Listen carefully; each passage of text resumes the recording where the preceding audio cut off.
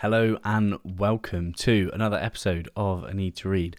This is a book review episode and I'm going to be talking about The Psychology of Money by Morgan Housel. And it was a very, very good book.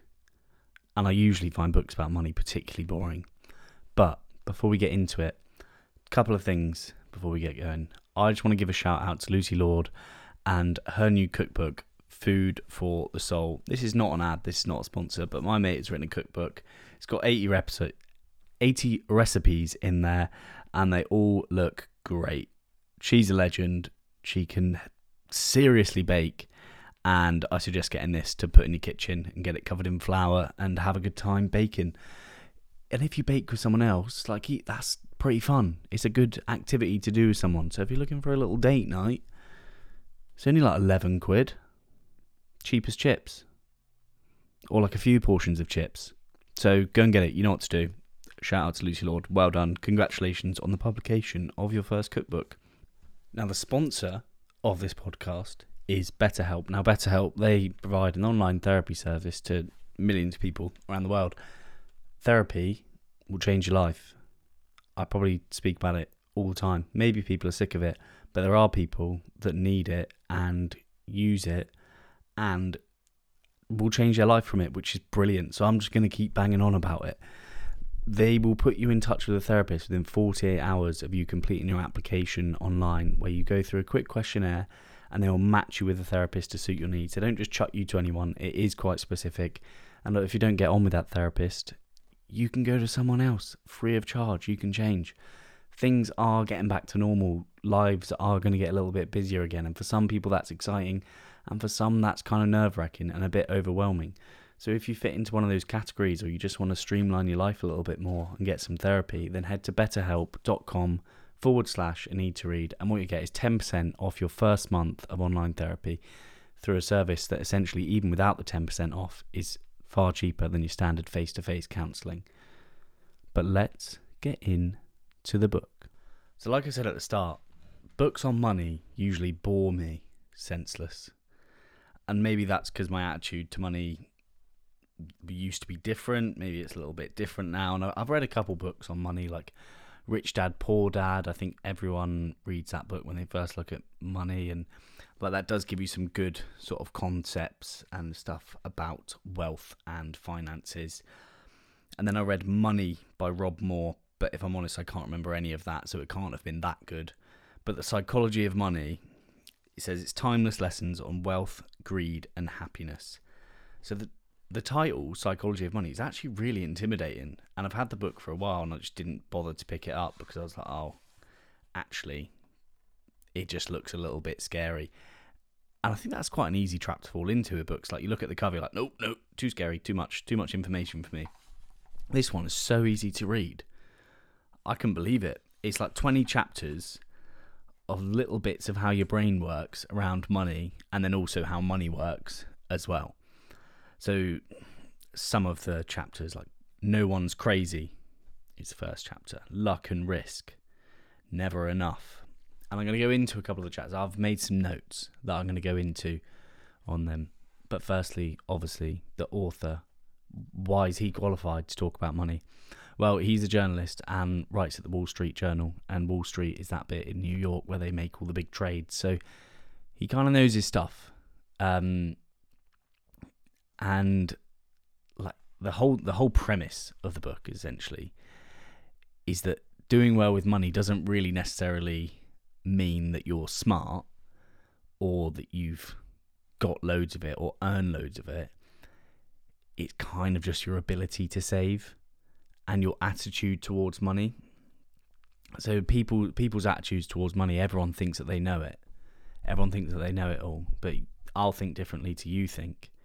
And he says that your thoughts on money are probably about 0.0000, loads of noughts, 0.1 of what goes on, but you think it makes up about 80% of it. And obviously everyone's got a different attitude.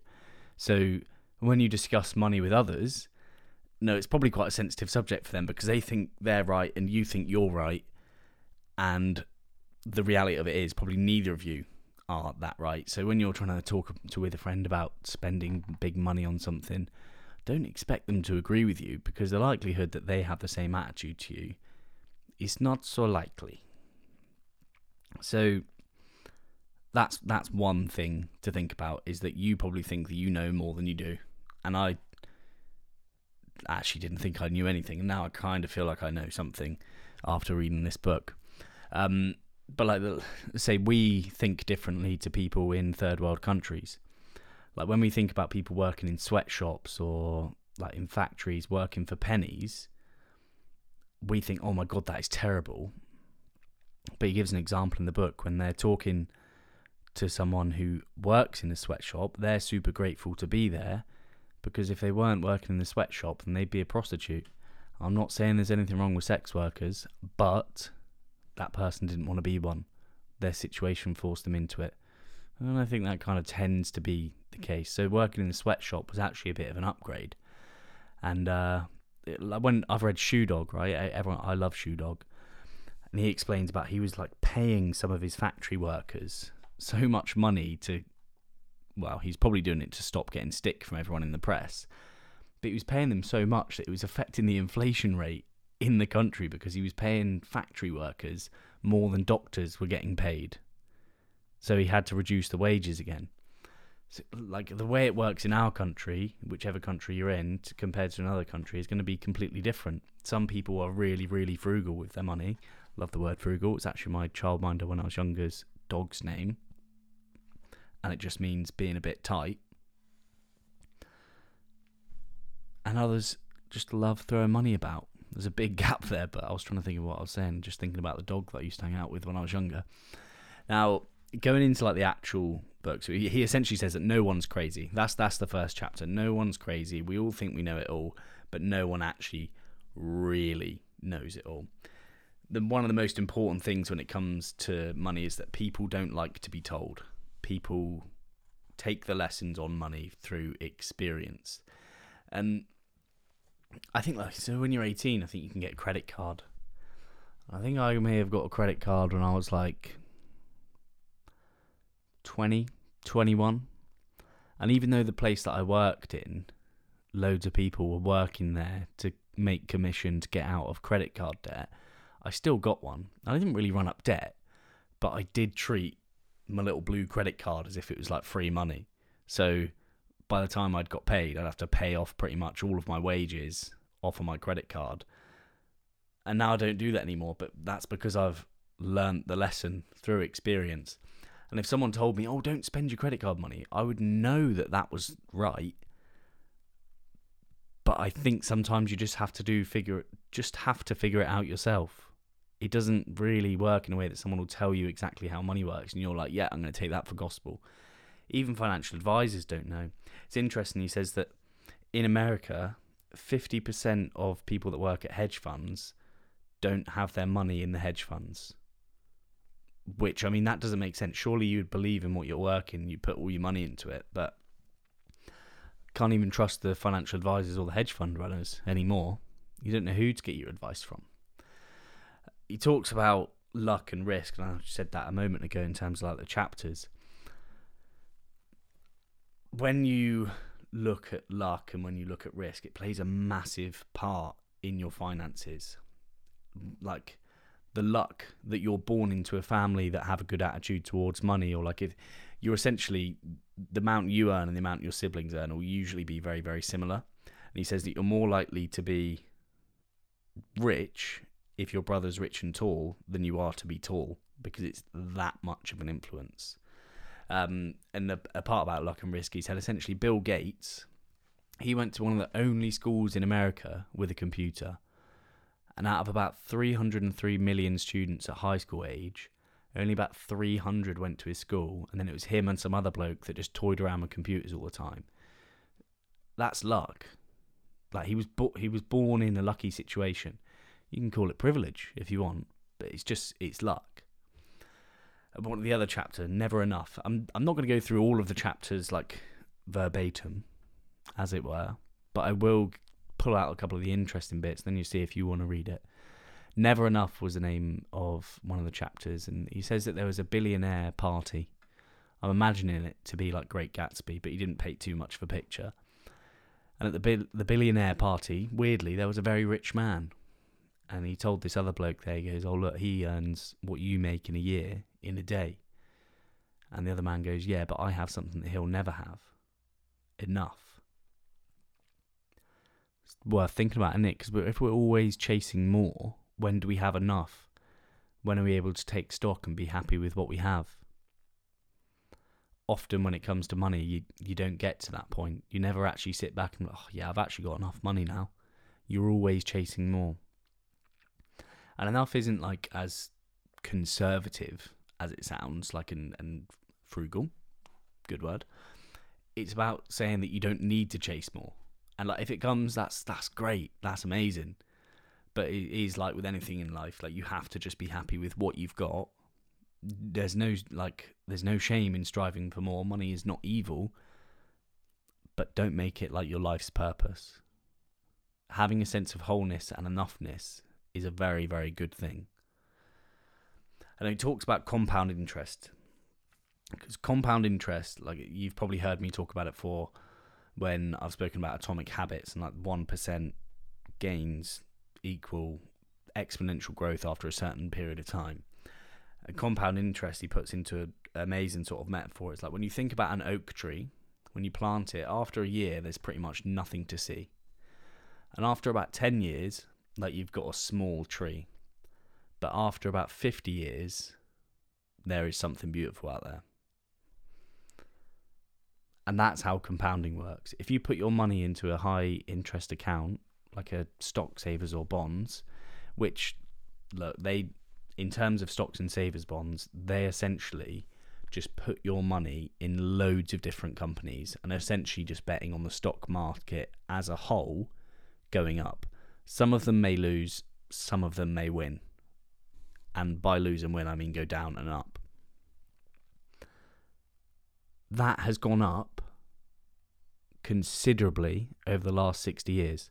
So if you are thinking long term, like 40, 50 years for your savings, for retirement, which obviously might not be a long way away for some of you, mum, if you're listening,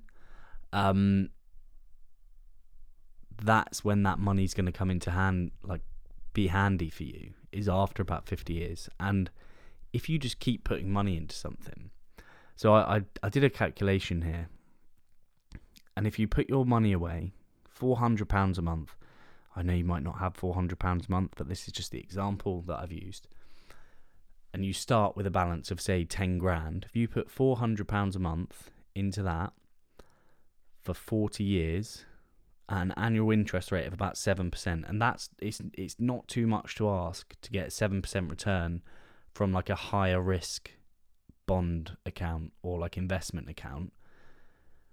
Your total monthly deposits by the end of that 35, 40 years will be 192,000, but the interest earned will be over $1 million because it compounds. And that is pretty cool. Now, you might put that into other people's hands, or you might want to do the investing yourself. If you want to take a leaf out of Warren Buffett's book, he doesn't do too many investments, but you can't be Warren Buffett, essentially. You won't be worth 84 billion unless you started investing at age 10 and you've already got a few million under your belt now, because that's what he did. He started saving from a very, very young age, and I think he just gets an absolute stiffy for his savings account.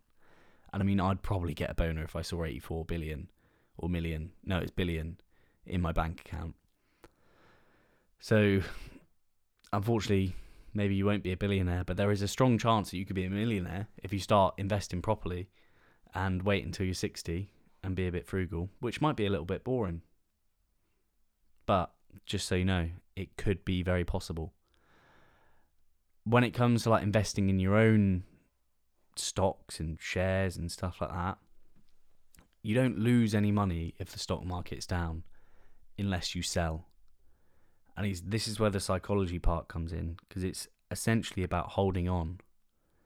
If you put your money into like the S&P 500, which is like the top 500 companies in the US, which is like Apple, Microsoft, Spotify, probably Tesla, you're probably pretty safe with your money there.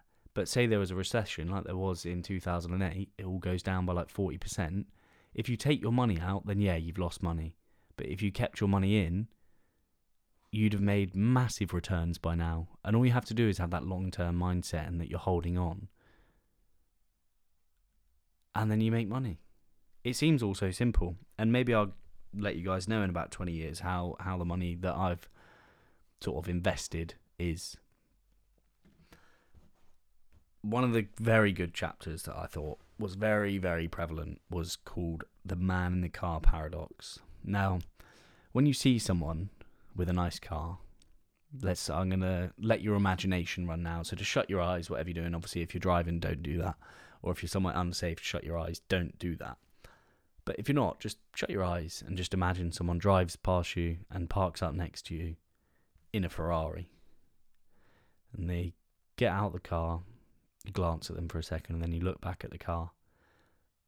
What he essentially says is like all of your material possessions, all these nice shoes, nice bags, nice clothes, nice cars, no one's actually looking at you. They're looking at the car, the clothes, the shoes. And no one is impressed with your stuff as much as you are, essentially. And that's all there is to that, but I just thought that was quite a good bit of the book. Now, the main thing in terms of like actual wealth, he says, is something that you can't see. This is your money that's invested. These are your assets. These aren't just like the cash that you have in your wallet or the brand that your wallet is.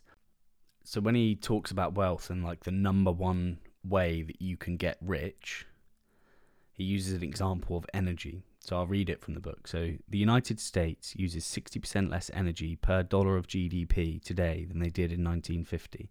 The average miles per gallon of all vehicles on the road has doubled since 1975.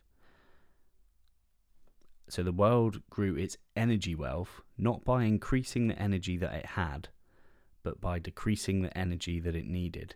So essentially what he's saying there is just be a little bit tighter.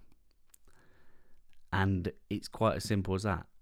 You don't need to increase, you don't need a higher paying job, you don't need all of this stuff. What you need to do is just be smarter with the money that you do have. Make your incomings far greater than your outgoings, and that might just come down to reducing your outgoings. Now look, being rich might not be something you're interested in at all, and that doesn't really matter. All you've got to do is work out what your attitude is to it, and this book will just essentially give you the tools to do that. So when it comes to saving money, he says like you don't need to be saving for something in particular, but it is a good idea to save in general.